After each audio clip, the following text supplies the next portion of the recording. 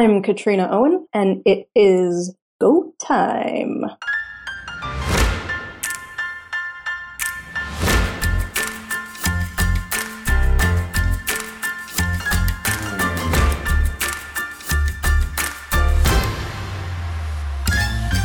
It's Go Time, a weekly podcast where we discuss interesting topics around the Go programming language, the community, and everything in between. If you currently write Go or aspire to, this is the show for you. We are back for another episode of Go Time. This episode is number 19. Today on the show, we have myself, Eric St. Martin. We have Carlicia Campos also here. Hi. And Brian Kettleson. Hello. And our special guest today is none other than Katrina Owen. Hello. Why don't you go ahead and give everybody a little bit of background about yourself before we get started? I work as a developer advocate at GitHub on the open source team there, and I do a lot of community stuff. I go to conferences, meet people, and a lot of open source work. I have a project named Exercism.io, which is a platform for practicing programming in a number of different languages, including Go. Yeah, Exercism has been taking off recently. I looked probably like 2 weeks ago and was just completely astonished by the number of languages that are supported there now. Yeah, we hit 32, which was kind of a big number, 2 times 2 times 2 times 2 times 2, I think. So we passed that a few weeks ago when we launched, I believe, MIPS assembly, which was kind of cool. Is there a big demand for MIPS assembly? So it turns out the assembly language courses at universities often uses a textbook that uses MIPS assembly. Aha. Oh, interesting. Now, see, I would actually like assembly because, I mean, most assembly books that I've read or seen are very much documentation and not like, how do you write idiomatic assembly, right?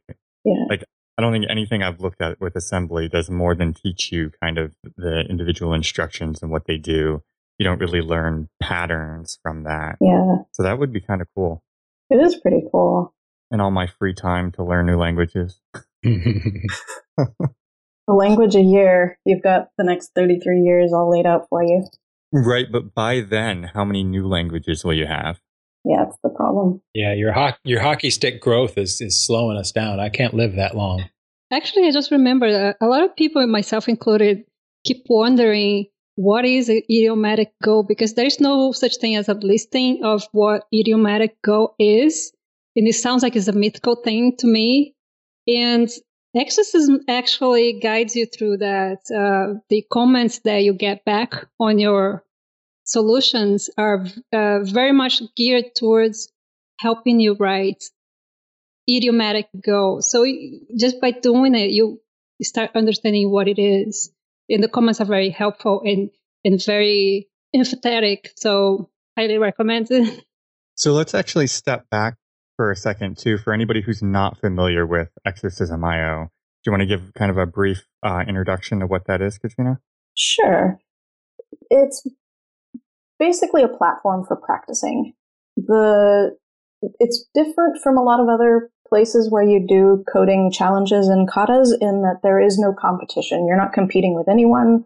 There's no leaderboard. There are no prizes or badges or anything like that. This is really about the day-to-day practice of getting better at the craft of programming, or the very quick ramp up that you need when you're going to suddenly start a new project at work in Scala or Java or some other language. And you need to get into that language and get your head wrapped around the syntax of the language and the conventions of that language quickly so that you can start producing code in a more complex environment. And now this is basically bite-sized problems to be solved that you submit and then are reviewed by people who have more experience in the language to kind of guide you through how you might do that. Yep. Now, is that done anonymously? No. It uses your GitHub username and avatar. We've talked about making it anonymous, but for the moment, we have just not gone down that route. The format, as you said, the format is of the exercise is bite-sized. It's very, very small, trivial programs like calculate, whether or not a year is a leap year, or so it's mostly like 20 line, 50 line problems.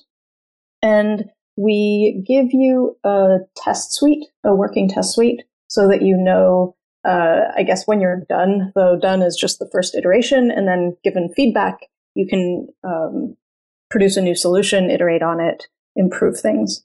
Those test suites are awesome, by the way. It was my first encounter with Go right after that. I started doing the exercises, and immediately I wanted to learn how to do tests, and I'm like, oh, look at that. There are tests right here. And that's where I started learning tests from. It was perfect. They were simple, they were clear, they were concise, and they were all I needed to just learn the basics, the fundamentals of how to do unit tests with Go.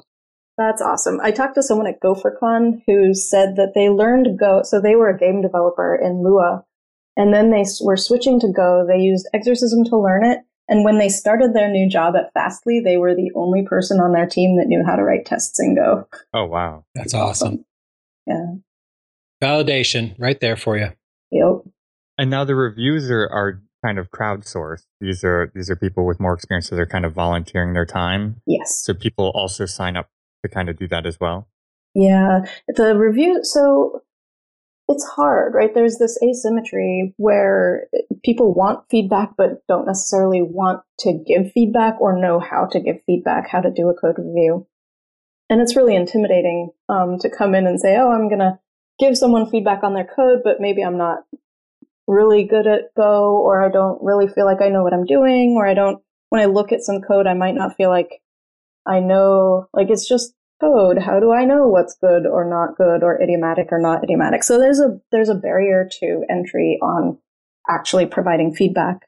I think there's emotional side of it too, where you're afraid that somebody's trying to step out of their comfort zone and learn something new, and you want to support them in that and not kind of beat them down on what feel like trivial things too. Yeah. Like you commonly see that with people that are new to code review. They don't want to say something.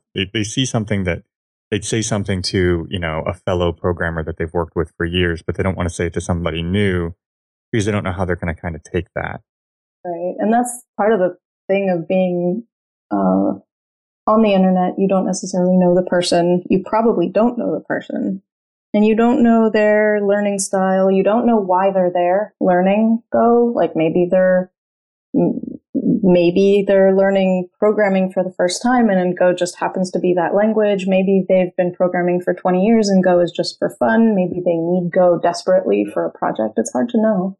But there is also the positive reinforcement type of feedback. And there's a lot of that on Exercism. And also regarding comments, I heard the request for comments episode number 4, which is about building successful open source communities. And the guy said, well, I have this community and I built it. And one day I went on vacation and I came back and I saw people commenting using my voice. And on Exercism, because Katrina comments on things and you see her style is very, it's very solid, professional way of commenting, very kind. You definitely notice it's a good comment, even if you are not familiar with the, code review. So you also notice people using her voice on their comments. And I thought that was so amazing. It totally blew my mind when I started noticing that. Oh, that's interesting. So they kind of picked up the review style and yes, the way to speak to people and are kind of mirroring that.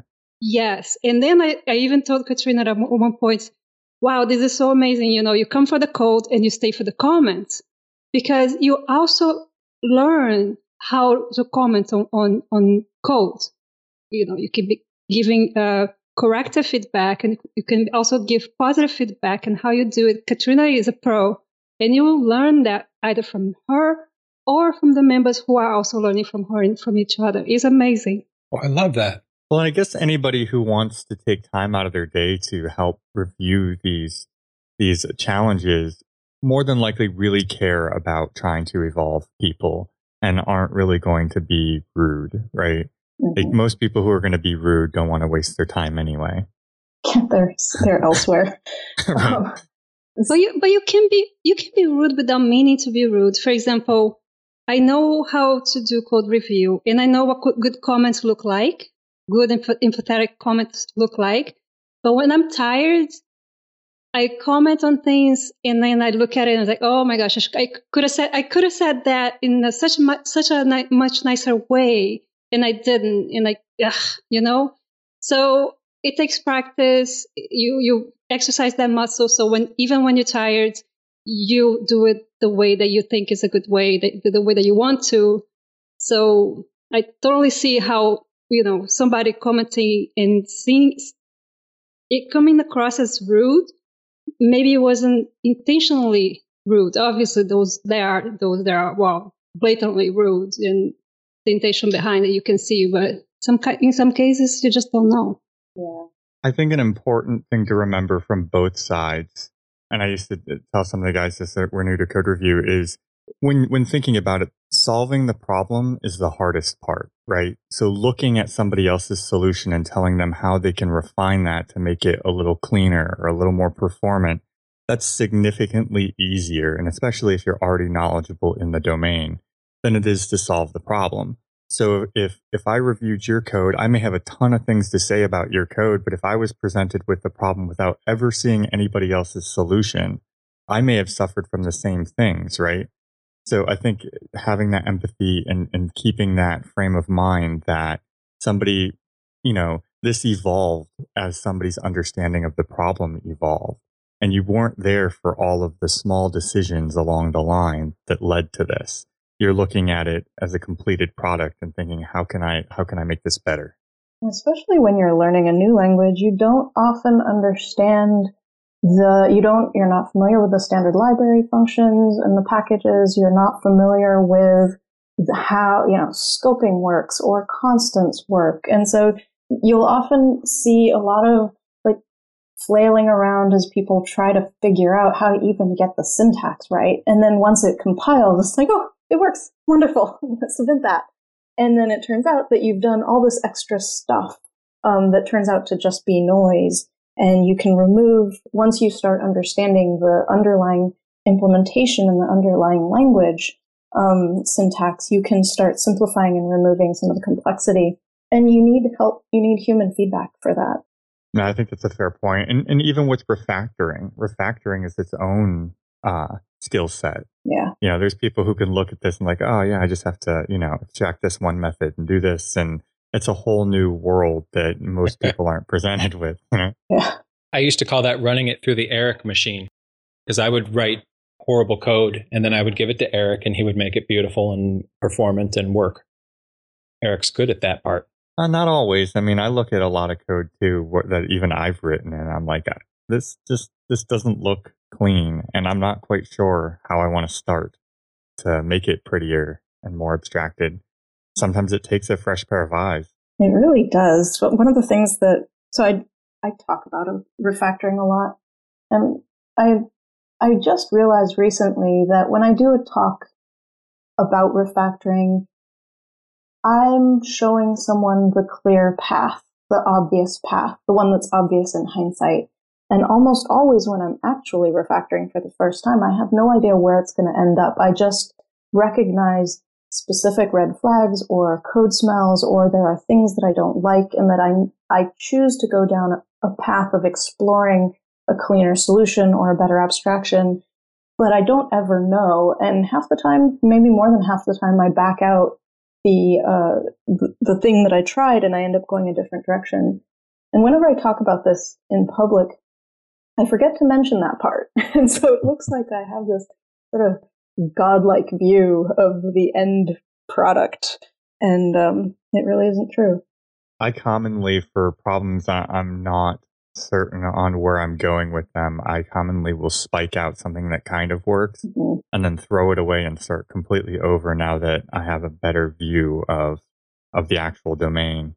Yeah, one of the things I've been learning over the past few years is how to take much, much smaller steps so that everything is passing the whole time. And as soon as I decide that I don't want to go down in one route, I can back it out and the test suite's always green. The whole red-green refactor?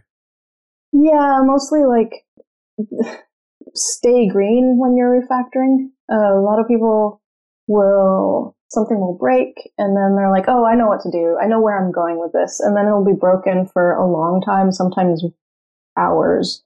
Or even days at times, until they get everything back under control.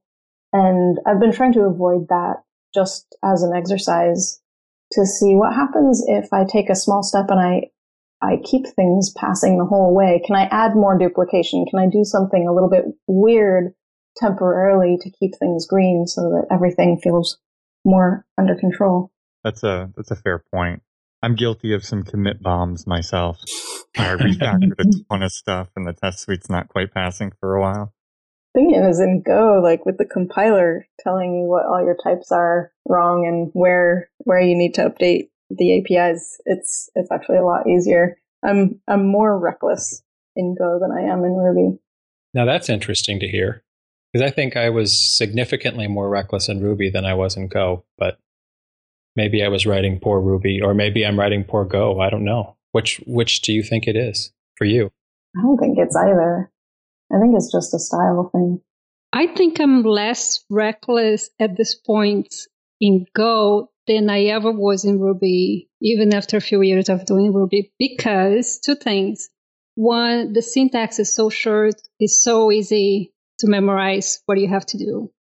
And two, all the while you haven't memorized that, the compiler is giving you feedback. So you kind of seeing what the errors are. And again, going back to my first point, is that there are just so few errors that you memorize them quickly. So pretty much I don't get a whole lot of compiler errors because I know what to do with the syntax. I wonder if reckless is the wrong word here. Because with Go, I trust that the compiler is going to tell me about every single mistake. So if I do some complicated rename or start working on changing a type, I know that the compiler is going to tell me about every single location where I have to make that change. And in Ruby, I didn't, there was nothing that was going to tell me everything. And I couldn't trust that my tests had all the changes. And so I had to go I had to tread my way much more carefully. And in Go, I think I just feel safer with the compiler at my back. It's almost like you're more carefree. Yeah. Like you tend to, rather than looking at it from the negative side, like, oh, you can be more reckless and Go, maybe it's just you don't have to scrutinize your refactorings as much. Mm-hmm. You don't have to kind of examine them and think about all the dynamic places that might cause problems. Yeah. So during runtime. Yeah, I can see that. So I want to touch on, before we kind of move on to other things, I want to go back to Exercism real quick, because I think that we really should try to shout out and get people involved. Because there's multiple ways to be involved, right? By submitting exercises for languages you're familiar with, and by helping to review code. And where is the best place to send people to do that? So there's a third option, secret door number 3. Oh. And that is go to the Go language track repository on GitHub and watch it. And then when issues come in, help respond. When pull requests come in, help review them. That would be an immense help to keep the language going and the people happy. So that's the sort of secret path to maintainership route.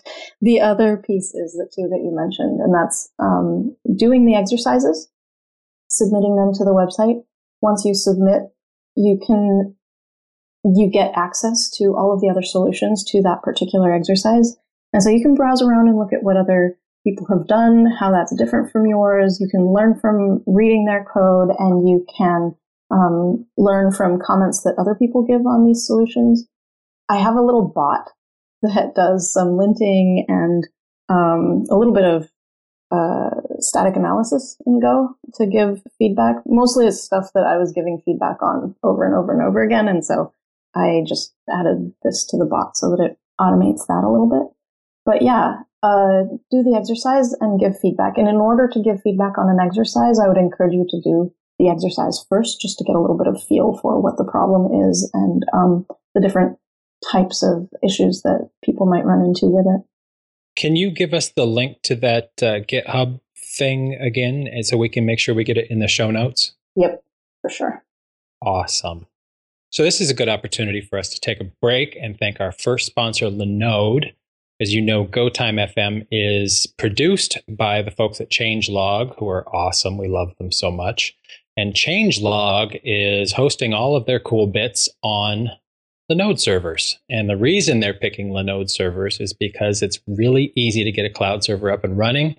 They're rock solid. You get to choose your flavor of Linux, whatever resources you need, and locations across 8 data centers in the world. You can have a Linode VM starting at just $10 a month, run your own containers, even your own private Git servers on it. They've got native SSD storage, fast 40 gigabit networks, and a control panel so you can deploy, boot, resize, and clone your VMs in just a few clicks. Kind of awesome stuff. And you can use code GOTIME20 to get 2 months for free. That's $20 credit if you go to linode.com/linodes. Okay. So what were we talking about? We were talking about Exercism. So the other thing that you recently did was the GopherCon talk, which blew many of our minds. I think you really were able to capture and put into words kind of what a lot of us feel about breaking into the language, that we're too close to the problem sometimes because we already have history there and we don't really think about, like I loved your graph analogy. But yeah, I mean, that talk, I think, was probably one of the favorites there. I know a lot of people felt really close to it. That was an amazing talk. Yeah. Thank you so much. It was a terrifying talk to do and to prepare. I don't know. I think you look like a master up on stage. Not only did it resonate with, I'm sure, almost everybody in the audience personally, but it was one of the best delivered talks and most compelling slide decks too. So it was the total package. It was a great message. It was a great delivery and a beautiful slide deck. First time I've seen a presentation where there's very little text on the screen, but instead images that were emotionally evocative towards the points that you were trying to make. And I thought that was a very strong artistic use of slides. And it drove home for me how much visually you can impact a presentation without words. And I was really, truly impressed with the whole thing. I died with the Twinkie analogy too. So the Twinkie analogy is something I think about a lot. And for anyone who didn't see the talk, when I read the language spec, the Go language spec, I felt like I knew all the words, or almost all the words. There were some there that I was completely unfamiliar with, like EBNF notation is something that I've never actually been faced with before. And I really felt like I was reading the ingredients list for some complicated, food or candy, and was expected to be able to draw the conclusion of how to produce that complicated food or candy from reading the ingredients list. And it made me feel pretty inadequate as a human. No, I remember I've read the language spec a number of times, and I continuously go back to it, and it's hard to remember all that and to kind of put it in context sometimes. So it's hard to just kind of read through it. It's small. You're right. It's very small, and most of it we understand, but applying it is completely different. Yeah. The purpose of it isn't really to tell you how to write Go code. It's more to tell you how to implement the Go language. That's true too for alternate compiler implementations. We mentioned a little bit earlier about idiomatic Go, and I remembered that we had a wiki resource. There's a code review comments section on the github.com/golang/go/wiki code review comments. And it's what Google uses internally for their code reviews. And so if there were no other canonical source of what idiomatic Go code should look like, that might be a really good place to start. It's an awesome document. That and the Effective Go document that the Go project has on their website. Both of those are things that I refer to constantly when giving feedback on Go code. It's amazing. I need to look through the code review comments one more often. I know I've looked at it in the past, but it's probably been a long time since I've looked at it. And it's amazing, especially as you get older, kind of the out of sight, out of mind. Like I feel like if, I'll be busy and I'll do stuff and I won't write code for a couple of months. And then I feel like somebody should put me through code review boot camp again, just to ensure that I'm still doing things correctly. I actually did an experiment based on one of the exercises on Exercism of sort of collecting all of some solutions that were typical. So there might be like 10 or 12 different directions that people take a solution in. And so I put all of those in a document with the typical feedback that you might get if you go in that direction. And I kind of feel like it's a code review boot camp, a very small code review boot camp. You get reminded of where the resources are that refer to certain idioms or conventions, or why you might explain how the language works in this way and why you might choose this syntax over that syntax. It was an interesting experiment. I wish I could spend some more time developing that. So all of this stuff that you're doing really is kind of driving towards like teaching people programming, and not just the language, but idioms and how to refactor talks you've done in the past. It seems like a lot of your motivation is to help people learn and to learn in ways that work for them. Yeah, I'm fascinated by how people learn. And I'm also fascinated by how often we teach people badly.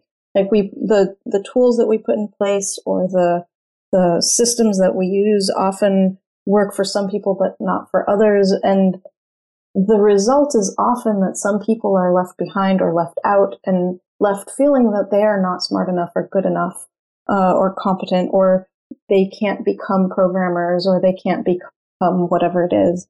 And I feel that that's a tragedy, really, for not just the people who are left behind, but for the community itself. We lose so much richness of experience, so much richness of all of these people with all of these experiences and points of view and these ways of solving problems. And we don't have access to that if we only teach people in one way. Yeah, I love the approach of the small wins and kind of working on these things, because we talked, was it last episode? No, the one prior to Brian Lyles, and some of the same stuff was coming up too, where we talked about needing to have some of those small successes, because if you're just approached with one problem, there may be 10 different things you have to learn and understand to deploy a website, right? Like especially what's DNS, what's HTTP, HTML, CSS, JavaScript. What's a text editor? Yeah. Oh, goodness. Now I need to store stuff in the database. Now I need to learn SQL. And you get hit with this, and it's easy for us to talk to friends or family or somebody who's interested in it, and they think, oh yeah, all you got to do is learn HTML and CSS and a little bit of JavaScript, and from there pick a backend language and the database, and then they're sitting here trying to figure out just how to get their web page showing up in a web server, and they feel inadequate, and that it just takes natural ability, and we forget that we learned all of these things in small wins and a little bit at a time. Yeah, we weren't born knowing it either. We forget that sometimes, I think. And there's so many other things too. Git and GitHub, that's almost a necessity now, right? Mm-hmm. I want to work on this thing. Before, you used to just have to unzip something, right? You just went to the website, you pulled down the tar file or zip file, depending on the architecture you were working on, and you had the code. Yeah. And now there's this whole other thing, cloning, and Yeah, I'm helping someone learn how to program. Been doing that for a while, and they're like, okay, so I've made my first website. It's on their computer, and they look at it in their browser using the file : / right? How do I put it on the internet? And I was like, oh, it's easy. GitHub pages. Right? Just register DNS. Yeah, no, it's way easier than DNS. You don't have to know DNS. You can use GitHub pages, but of course then you have to know Git. And that's a painful process. Right. Yeah, my thinking and what I tell people that who want to learn to program or are not super experienced yet is master your editor and learn Git. Carrie Miller has a great talk about the need to fail, to learn things, the need to experiment, and knowing your editor well and knowing Git well will help so much towards that goal. Because with Git, you add things to Git and you keep track and you change and you want to go back, you go back, you jump around, you wipe things out and reset things. So knowing Git well, at least well enough, is such a big help. It makes you go from 2 to 8 as a developer, I think. And not to say that, not to mention that it's super useful. You're going to need it anyway to put things on the web and things like that. Yeah, I completely agree. There's a new series by Michael Hartle that he and some colleagues are working on called Learn Enough to Be Dangerous. So it's at learnenough.com. And then the very first thing that he gives you is a tutorial for the command line. Like, get just enough command line to be dangerous. And then the second thing is a text editor. And the third thing is Git. That's super important. I have a friend that's breaking into programming, and I have him developing off of just an Ubuntu Linux machine just so he can get enough basic commands moving around, copying files. Like it's almost a necessity these days. And one thing I like about the evolution of Linux is that it's much more approachable for people. But I think one drawback to that is many of the lessons I learned in tech were through diagnosing problems in Linux. Why is the networking not working? And like each one of those little problems is a learning lesson. Yeah.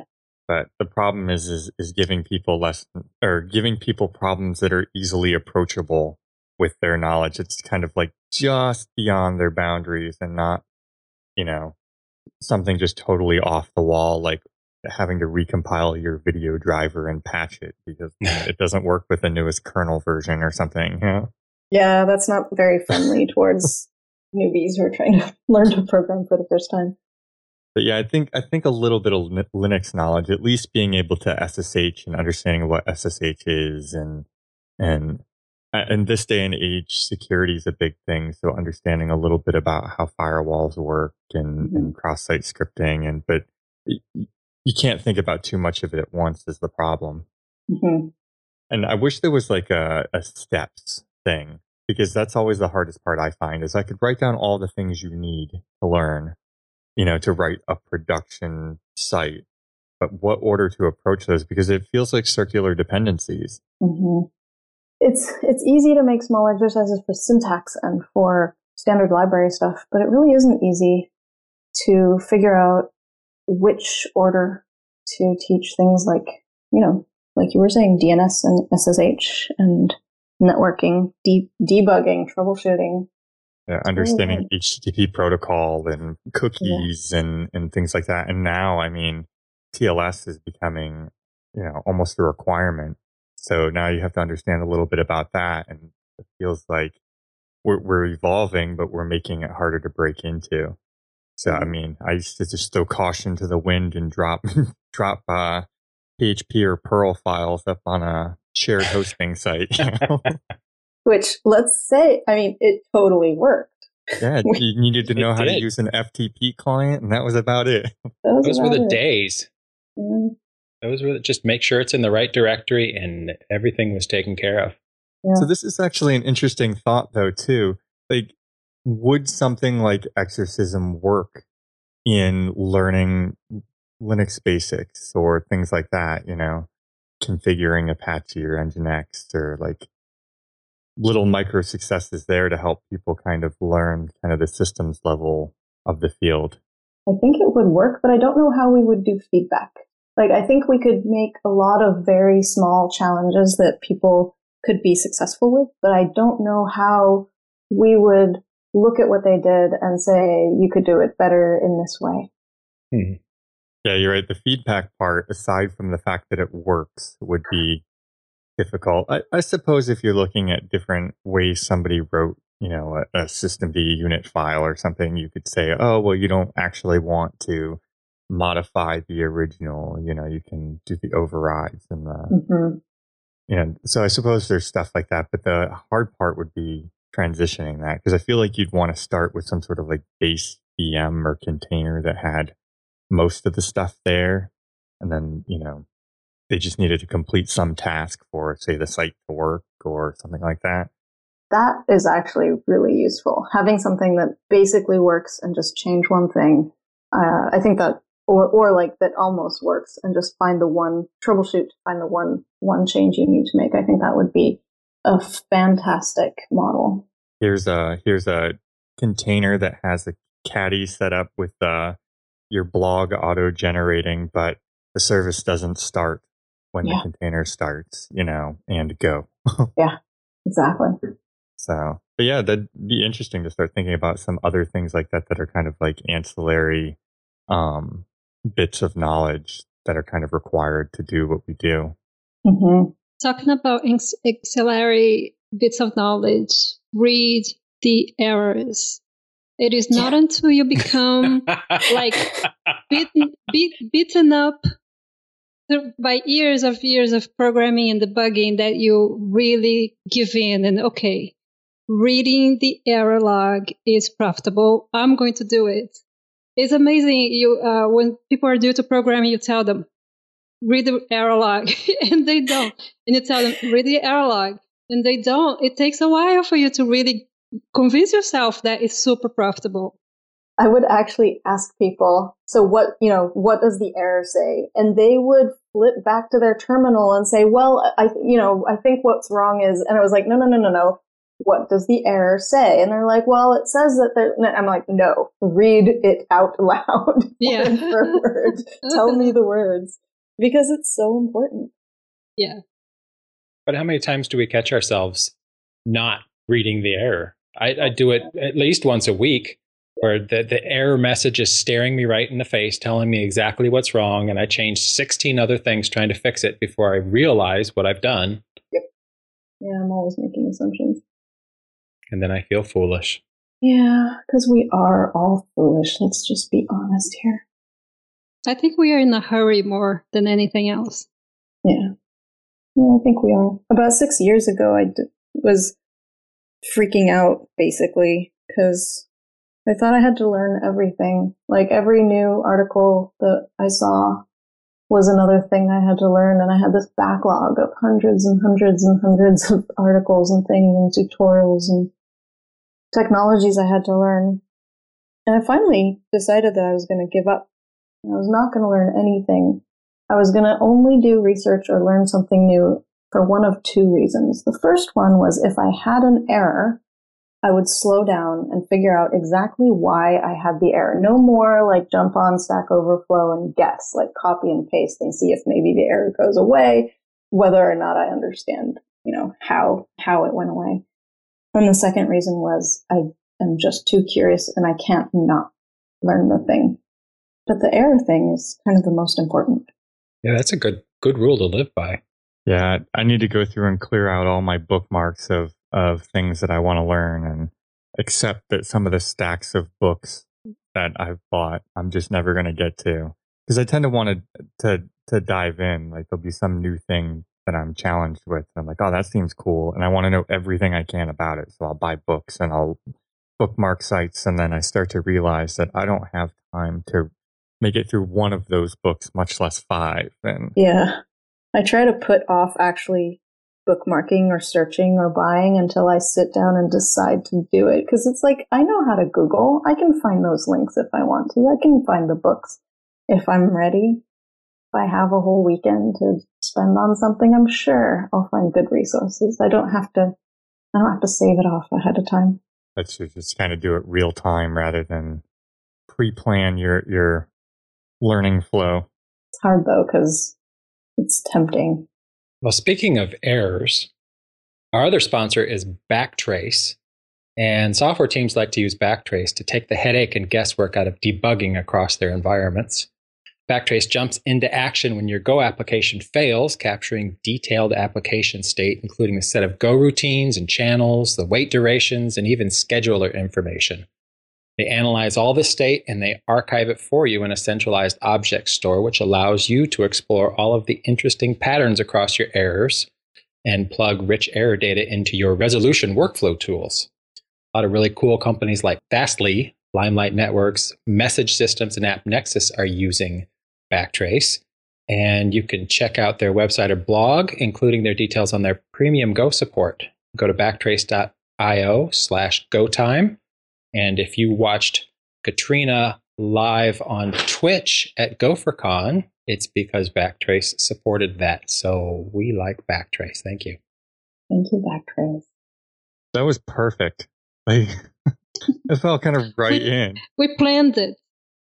It was all planned. Everything we do is planned. We all knew the way the topic was going to flow. So I think we've got about 20 minutes left.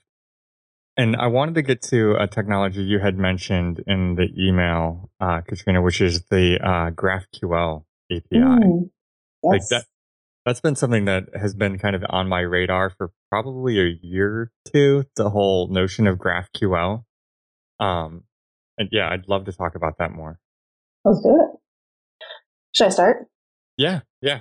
So I was going to write just a little tool a couple weeks ago. And this was a tool that the idea is to use the GitHub APIs to get more data about the health of a repo or the health of a project.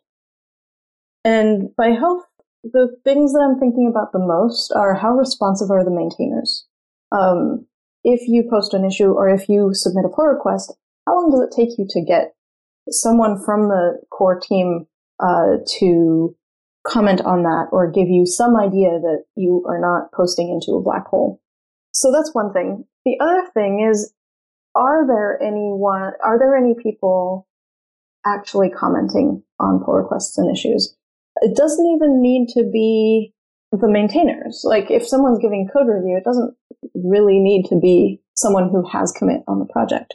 So I wanted to use the APIs, the GitHub APIs, to find this information because it's not obvious just by looking at the repo, and realized that I was going to have to make basically a bajillion requests. And for every request that I made, I was going to have to make an extra request to figure out some ancillary information that I needed in order to do this analysis. And this was like a week before GitHub announced the GraphQL integration. So the thing about GraphQL is you can now design your query up front and get all of the data back and not have this N+1 problem when talking to the API. So that's pretty exciting. So I didn't even realize that GitHub had GraphQL APIs now. The only place I had really seen leverage it was Facebook, where it came out of. But it's really cool the way you kind of nest the information that you want, and they kind of have these little, I don't know what you would call the little additions where you can kind of do the first, last, and they probably have naming for those little operations or directives or whatever they call them.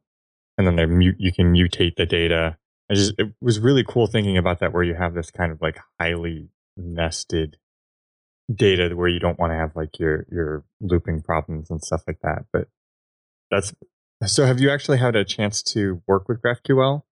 Nope, it's on my list for when I get home from this trip, this current one.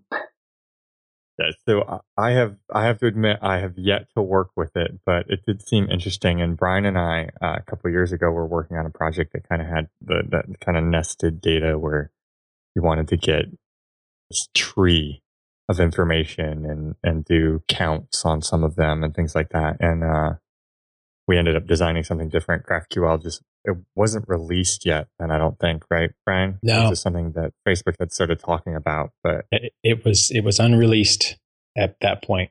It probably would have worked, but maybe it wouldn't have been fast enough. I don't know. So, in your concept of doing this kind of intelligent querying against the GitHub API is just to kind of rate the contributors to a given project to kind of determine who should have what role, or? Yeah, there are two things. One is, where do I need to put my attention? With Exercism, I have 70 repositories, and it's really, really hard to know what the state of everything is. And I get, 500 notifications every week about issues that I need to look at. And so I need to know if there are repositories where the maintainers are on top of things. I can put that in a different filter in my inbox. And I can check in like once a week or every other week and just make sure that they don't need me for anything, but they've got this. And then for the ones that are not, that don't have responsive maintainers, I can spend more time. I can filter that into something that I check every day and make sure that I give the feedback that needs to be given on a regular basis and much more aggressively. The other thing is, for a repository where someone is giving feedback and they don't have commit, it would allow me to find people who probably should have commit on that repository, where they're doing the work of a maintainer, but they haven't been recognized as such yet. So I had a working prototype where I was sucking down the data, but it wouldn't. But I was using the old APIs, not the GraphQL APIs, and so it wouldn't actually. It wouldn't work to give me it wouldn't scale. Besides the use cases that you just gave us for the contributor, the maintainer, for the consumer of the project, I think it would be super awesome. Every time I run into a project that I'm considering, unless it's a super well-established and well-known project, there is a checklist of things that I do. So I go through the issue list. I see if there are issues abandoned. I see if there are PRs abandoned. I see if people are commenting. I see if PRs are being closed. I see how many issues and how many PRs are open. Of course, if it's an active project and there can be a ton of PRs open, but they are being cycled through quickly, that's fine. But if things are stale, I want to know those things, and I do that manually. Yeah. So that would be so awesome if we could have that. Yeah, I mean, this would potentially let you run it against a repo and say, yes, people are getting responses, and that would actually work even if there's not a lot of activity. If people get a response very quickly, even though the project is mostly stable, then it's still a good project to contribute to. Whereas if it's a project where the average response time is like months or years, you might not want to contribute. Super cool. Yeah, that's awesome. Although I have to say, I've never worked on a project so big that would require hitting the API to determine the state of my project. Like that's a whole new world. But sometimes you might not be a maintainer that works on a project that's so big, but you might have a ton of little projects. Yeah. And it takes a lot of time to be on top of everything. Yeah. All the things. Yeah, I mean, doing open source stuff on the side and, also holding down a day job it's a struggle for a lot of people. So anything that can kind of help organize things and tell them where their minimum amount of time is best spent, I definitely think is advantageous. There's a really good question in the chat right now. That is, what if a project is run by someone who closes the issue instantly and dismisses them? And that's really not healthy behavior at all. And I don't know if we could surface that with the data. Are they also giving a response when they close it? Like if all of the issues are closed within, there's a difference between responding to an issue and closing an issue. So I don't know. It's definitely something that is very interesting to look into. Yeah, because I think there's a lot of factors that go into that too, right? Mm-hmm. Maybe they're quick fixes that require commits. Maybe it's a duplicate of other issues. But I guess there'd probably somebody who's better at math than I could figure out some insights into whether it's unhealthy closing of issues or, maybe they can do some text analysis on it and do sentiment analysis on the text and determine that they're closing them with very negative comments all the time. Yeah. Yeah. So thanks for the question, Florin. That was mentioned in the GoTime FM Slack channel. Yeah. How awesome is it that our guests are answering questions live on Slack while we broadcast? This is 2016, folks. This is it. This is 2016. We've reached the future. And Katrina, you have also a blog that you post to, like maybe not super frequently, but the content is amazing.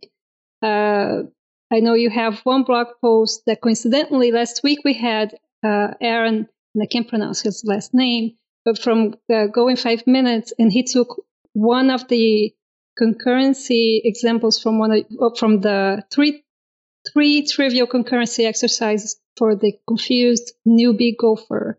So he took exercise number 2 out of that, and he did 1 episode of Go in 5 Minutes. That's awesome. I didn't know you did that. Oh, no? Oh, yeah. So I'll link to it. It's super helpful. That's actually great to know. I just kind of write it. Sometimes I'll run into a question that it seems like there should be a good answer, but there is no blog post that really does that. And so I try to just write that blog post that somebody might stumble on that could be useful to them. The most recent thing I posted was, how do you take a static, like handcrafted website and turn it into something that Hugo generates if you discover that what you needed wasn't a brochure site after all, and you're actually adding things to it regularly? It becomes really tedious if you're copying and pasting headers. And the Hugo documentation is excellent reference material. However, if you haven't really gotten into Hugo, it's hard to figure out when you have a more focused, like, I just want to figure out how to do X. I want to take my website and convert it to Hugo. So anyway, that's the type of blog post that I try to write, is the little thing that you stumble across and that was tricky and really does have a simple answer. I got to go read that. I've probably done 15 Hugo website cut-ups now, and I'm getting really good, but I wish I had your blog post 2 years ago. Oh, the first time is so hard. It's painful. It's painful. So I think we got about 10 minutes of time, and I'd love to move on to kind of some projects and news. And I know Brian's got a good one. I've got some big news I mentioned to share. One of our prolific listeners, I almost said readers, one of our prolific listeners, Chase Adams, had a brand new baby girl, Elle, and he's constantly tweeting pictures of him and her listening to GoTime FM. So we want to congratulate Chase and mom and baby Elle. Congratulations on the new gopher addition to your family. There's no better news than babies. That's so exciting. He was reading Go books to the baby while it was still in her stomach. That's how you do it. That's commitment. Should be on GoTime giving us tip pretty soon. Soon enough. Guest on the show at 2. So I think, Brian, you sent this out somewhere, and I'm stealing it because it was pretty awesome. There's this GitHub project where it's completely written in Go, but it takes a picture and then creates kind of geometry shapes and rebuilds the image with it. And it's awesome. It's far beyond my ability, but this thing is pretty sweet. It's called Primitive. Oh, that's right. Fogelman. Yeah. GitHub.com/Fogelman Primitive. They have a Twitter feed too, which is, they just posted something on Twitter. So I started following the Twitter feed too, because it's really neat. They take these images and turn them into a very low number of polygons using Go. And they're surprisingly artistic and fun to look at. So I followed their Twitter feed too. Yeah, this is just really, I love when people come up with like just creative uses for things that you totally would not have thought of. I did this morning. I did a primitive rendition of the barbecue gopher from our Gopher Barbecue Slack channel. So I will drop that into our Slack here while we're talking so that everybody can can see how cool primitive is while we're poking around here. Oh, I'm looking at the README. This is beautiful. Yeah, it's just, I don't know who thought of this, but this is just crazy. Like, I want to go through like a picture collection and just run all of it through there. I need to write a script. see what That's emerges. awesome. This might have to be my next slide deck for my next talk. The neat thing about it is that you can choose to output a regular file, or if you choose a GIF, it will create an animated GIF for you and show the process while it creates all of those polygons. And that is just so cool to watch. So I'm really enjoying that. That's actually a fun idea. Take your slide deck, run your slide deck through this, and then get new images. Very cool. All right. Anybody else have any fun projects and news? I want to mention something that I thought was super interesting, cool. Samir Ajmani, he manages the Go language team. He posted on Twitter a couple of days ago that he's looking for people who are using Go to teach university courses, and because he wants to help them have better resources. So I really like to see Go moving in that direction. And also then I found out that there is a wiki page on the Golang wiki that lists a bunch of CS courses that are already using Go. I had no idea. That's brilliant. So spread the word. Yeah, right? I had no idea. So spread the word, and because I think Go is such a good language to learn how to program. I might be biased. Yeah, right? I don't know. I think it is. I was just having a conversation like 2 days ago with somebody whose name I've already forgotten, who teaches Go at a college in California, and he loves it. He says that's perfect teaching language. I know it's Todd McLeod. Maybe that's it. Right, Todd? Maybe. I don't know. I've slept since then, so I've forgotten. He teaches in Fresno. He recently did a Go Bridge workshop in Fresno. It's very cool. And actually, that is a good segue into my next thing that I want to mention, which was mentioned by Florian Patan in our Ping repo. Thank you. Is a better Go Playground Chrome extension. And this thing is so cool. Basically, you install it on the Chrome and just leave it there. And every time you go to the Go Playground, you're going to have syntax highlighting. It gives you the option of having a dark or light theme. And it also says that it has autocomplete, but I haven't figured out how to activate it. And also, if you run your code and you have errors, there will be an indication in the line telling you where the error is. So when I got the extension, I remember that the Todd had a bunch of snippets from the Go Playground, and I just went through the list and opened them in the Go Playground to test out this extension. And that's another thing too that I think is pretty cool, the snippets that he's been putting out. In any case, that's what I wanted to mention for projects and news. This is like one step closer to Brian's ultimate goal, which is to just deploy a VM in the cloud and develop off of it. Oh, don't get me started. I'm there. So maybe it's not during interesting, but maybe we should just have an episode on that, because I completed it today, Eric. My goal is done. It is complete. That's awesome. So, in fact, I showed it off to somebody today and was pretty impressed. So the one thing I wanted to bring up was Gallium, which is the framework for building native web apps in Go, much like React Native, but Go native.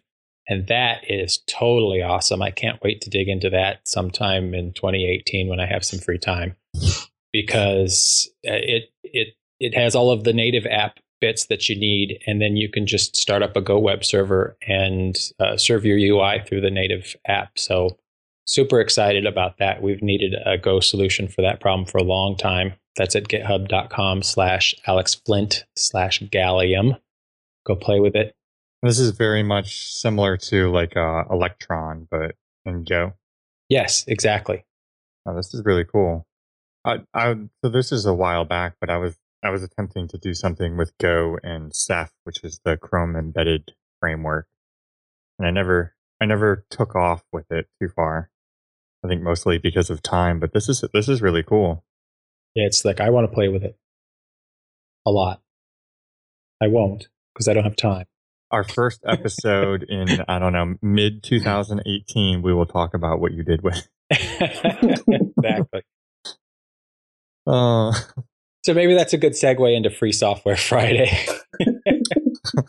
So if familiar listeners will know that we love to shout out to open source projects and maintainers and just let them know that we care. We love them. We love the work they do and we appreciate their projects. So I will start out today with something that's probably a little bit cheesy, but damn it, I love Go. And I've spent so much time this last week or two building a lot of tooling for my training classes. And I just don't think there's a way in the world I could have done it without Go. It's just a couple hundred lines of code, and I've got a fully automated solution to bring new students online on a server with a Go environment and a web IDE with 2 clicks. It's just amazing. I love Go. Thank you, Go. Thank you, Go team. Thank you, everybody who's contributed to Go. Big hearts everywhere. And you have a pretty cool course to teach people how to do that, right? That's true. I'm teaching a lot of classes upcoming in October. Boston, I've got an online class October 25th or 23rd, whatever that 20-something week is, both through O'Reilly. And if you're listening live, you can use discount code Ketelsen, Ketelsen, and get 25% off either one of those classes. I really want to take your online class online because I'm not in any of those places you'll be teaching. And they have planes. Well, I'll be lucky if Fastly pays for it. So I'm definitely going to be asking because the content is, I think I'm right there just needing to master everything that's listed there. And I feel like I'm close, but also it's very confusing just to figure out what the idiomatic way is, and you spend a lot of time trying to figure that out instead, as opposed to just learning what the damn thing is. So I think the course is perfect for me, for where I am. So I definitely want to take it. So this is the thing that Brian's been trying to show off to me for like the last week, and I've been too busy. But so it creates a user, sandboxes them inside of a container, copies over what the training material. It did a whole bunch of stuff. You had like a little command line tool for it. Everything. Yep. So you go to a web page with an invite code and it creates you a complete online Go development environment with a shell, a web shell, and a web IDE. And it's all sandboxed. It's got Docker. And all you really have to do is fill in your name and an invite code and hit go. And it just works. Brilliant. So it almost falls into what we were talking about earlier, that idea of building environments for people to learn. And I noticed Andrew Durand posted a slide deck about an idea today of the Go Workspace tool that he's working on. The same concept, how do you get somebody from, okay, I've installed Go to how do I start using Go? And there's a gap there. And yeah. I'm aiming to narrow that gap with my students, and with some time, I'd like to make it open source because I think it's powerful enough that it would be helpful for other people teaching. And for the record, he's not working on it. I think he's putting it out there and trying to entice people to take on the work where he left off. He's done some work, but he doesn't seem to have the bandwidth to continue. He's explicitly said he's not working on it. Well, that's too bad. All right. So, Carlicia, you want to go next? Yeah. Definitely want to give a shout out to Exercism. How could we not? It's awesome. Katrina is awesome. Everything about it is awesome. If I don't think I want to know out. how much time she's invested into that. It's probably scary. Yeah. Yeah, I don't want to talk about that. There's battle scars. And I also want to give a shout out to Go Convey. I have been using it a lot. I don't use it as a test package, but I use it to, we wwere talking about refactoring, right? Red, green. So it gives you, if you boot it up on your project and you look and you open it on your browser, it just gives you that nice green, red. I don't have my editor set up to check compiler errors on tests. I check it on Go Convey, and I feel super productive like that. I'm just like changing things either on a test or on an alternative file, on the corresponding file, and I just get the notification from Go Convey, and it's quick and it's been great. I love it. And I love color-coded things as well, so that also that makes me so happy. I used to use it a lot, and I'm actually ashamed to say I haven't used it very much lately. I think it's like you jump in and you try to start doing stuff quickly, and then that kind of becomes your pattern, and you fall off from some of these things. I need to start using it again. But it's so pretty having that dashboard. Yeah, and the browser notifications. Yeah. Yeah, and the green is such a pretty green. You want to see that green all the time. I long for the green. Oh, another thing that I love about it is that it gives you a percentage of your task coverage. So on the left, it keeps track, and you see that the bar inching up as you add tasks. And every time you change a task, if there was a change to the code coverage, you see like an up. If it was increase, you will see an up error with the notification, and if it was a decrease, you will see a down error with the notification. So it's sort of like a game. You just want to see the up error all the time. You don't want to. You want to see an error there, because if there is no, you change something, there is no change in the code coverage. It doesn't give you anything. So you just want to keep seeing that. At least when I say we, I say me, right? Want to see the up error there all the time. It's like that stupid fuel economy gauge in my car. You know, every time I see it, I'm like, I need to back off the gas. So the hard part with that, though, is by gamifying it like that, you can also get bad habits too, because you can increase code coverage with meaningless tests too. Because code coverage just means that every line is executed. It doesn't necessarily mean that, you're actually testing real world use cases and paths to the program. But yeah, that's the hard part with the aiming for 100% code coverage. You can get there and not necessarily have a good test suite, but that's a show all on its own. Yeah, but I mean, yeah, that is true. But at least like if you look at your code and Go also has a very good test coverage tool. If you haven't exercised that path, you should, right? So maybe your writer test is not going to be the best test, and maybe you're going to be, I don't know, misleading. But at least I think not having the test is bad. Having tests that are not good tests is like, okay, it's not good, but you got to make it better. But and then the next step is having tests that are meaningful. Yeah, any tests are better than no tests. Agreed. It's funny because I think we talked about this an episode or two ago. In the Ruby world where testing was religious, I didn't like writing tests, and I didn't write a lot of tests. And now in Go, I very frequently do TDD, and I test everything, and it's strange. And I have that compiler backing me up too. I don't know. It's strange. In Ruby, a lot of the tests were so slow that it was just painful. In Go, the tests are much quicker.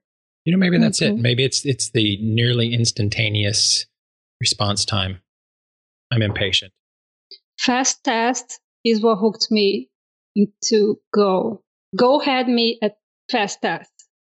Yeah, fast tests was my motivation to learn how to refactor so that I could have less decoupling and load fewer dependencies when I was testing my code.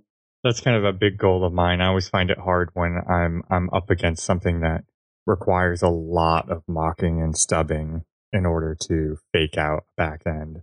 But I can't stand that having to require having some, an etcd cluster like for this thing to run against. And I'm like, I don't want that. That means I can't just run it on my laptop while I'm on an airplane and, Well, that brings up a completely random thought about the Gopher Slack. We have a barbecue channel, and we are building a a PID controller for our barbecue grills, which will automate keeping the grill at a particular temperature by controlling the airflow into the fire pit.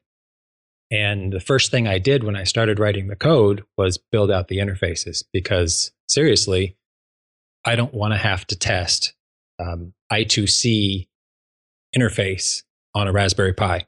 I just don't.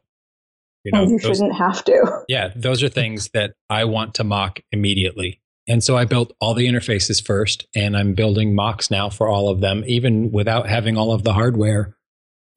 I'll be able to prove most of the application logic is good before we get it put together. So now the benefit of doing only end-to-end testing, so granted development time is longer, but it tastes way better. Part of the slow go movement. It's actually surprising how many people are really kind of jumping in on the project too. Awesome. Yeah, that's github.com/bbq gophers. If anybody wants to jump in and join, we're having a ton of fun. Raspberry Pis and little bits of electronics and lots of Go. And barbecue. Don't forget the barbecue part. That's the important thing. And we might have won the best name ever. So the PID controller that we're writing is called QPID. Oh. Yeah, that's adorable. You win. You win the internet. So my project this week is Boson, which came out of Stack Overflow, which is this really cool library that can kind of go up against time series databases, OpenTSDB, Elasticsearch, and FluxDB, and basically has this kind of like expressive language that you can use to do counts and aggregates and things like that, and then do alerting based off of that. So it's great for monitoring barbecue, which might also be very good for monitoring barbecue. Is that how it came up? That is exactly how, well, so Comcast is using it too internally. So I have to be fair. Like that's what we're using for Kubernetes monitoring and alerting. But yeah, but it came up for this episode because we were talking about, somebody suggested another one. And then I suggested this one for monitoring the grill temperatures. Metrics, or it didn't happen. All right. And I don't want to blindside you here, Katrina, but did you have anybody you wanted to give a shout out to? I do. I would love to give a shout out to the Hoodie team. They are an open source project this is someone who knows how to do community. They have possibly the healthiest open source community and healthiest open source project that I have ever seen in my whole life. And I aspire to basically become them if I can when I grow up. A lot of communities are ragtag, sort of struggle with things like communication and triage and issues and prioritization and documentation. And they've built tools around the entire onboarding process to become a contributor, to mentor contributors, and they value all contributions equally. It's not like you're measuring who gets commits into master. They help build out the tools so that it's clear that they value mentorship and value documentation and value triage and project management. And I just think that what they've done with their communities is absolutely amazing. Wow. They had one of their team members was on another changelog episode not too long ago, Jan Lennart, who might be pronounced Jan Lennart, but I don't actually know in human space and meat space. He was on the request for commits episode number 4, talking about building healthy communities. Absolutely worth a listen. That's the person I was referring to when I mentioned that he went away on vacation, came back, and people were talking in his voice. And I was comparing him to Katrina, how I noticed that pattern as well with Exercism. I'm so flattered. I want to be him when I grow up, like I said. Let's not end the show Can we just keep going? Let's just keep going. Just let it roll. Unfortunately, it has to end sometime. I think we would all get hungry. Well, soon my kids will be knocking on the door. Feed us. Feed us. Feed us. All right. Well, it's been a very awesome show. Thanks so much for coming on, Katrina. Thanks so much for inviting me. This has been a lot of fun. I think we really covered a wide gamut of things in this show that's atypical. We hit a lot of territory in this show. Choosing the headline for the episode will be fun. Like which things to mention. But yeah, definitely thank you for coming on. This has been a lot of fun. Thank you so much for having me. And thanks to all the listeners and everybody who's kind of participating live in the Slack channel. And for next week, if anybody else wants to participate, we're on the Go for Slack in GoTime FM. We are GoTime FM on Twitter. We are GoTime.fm online if you want to subscribe if you haven't already subscribed. Big shout out to our sponsors, Linode and Backtrace, for this episode. And if you want to be a guest or you want to suggest guests or topics, github.com/GoTimeFM/ping. And I think I covered everything. All right, everybody. It's been fun. Thank you. Goodbye. Goodbye. Thanks. Bye-bye.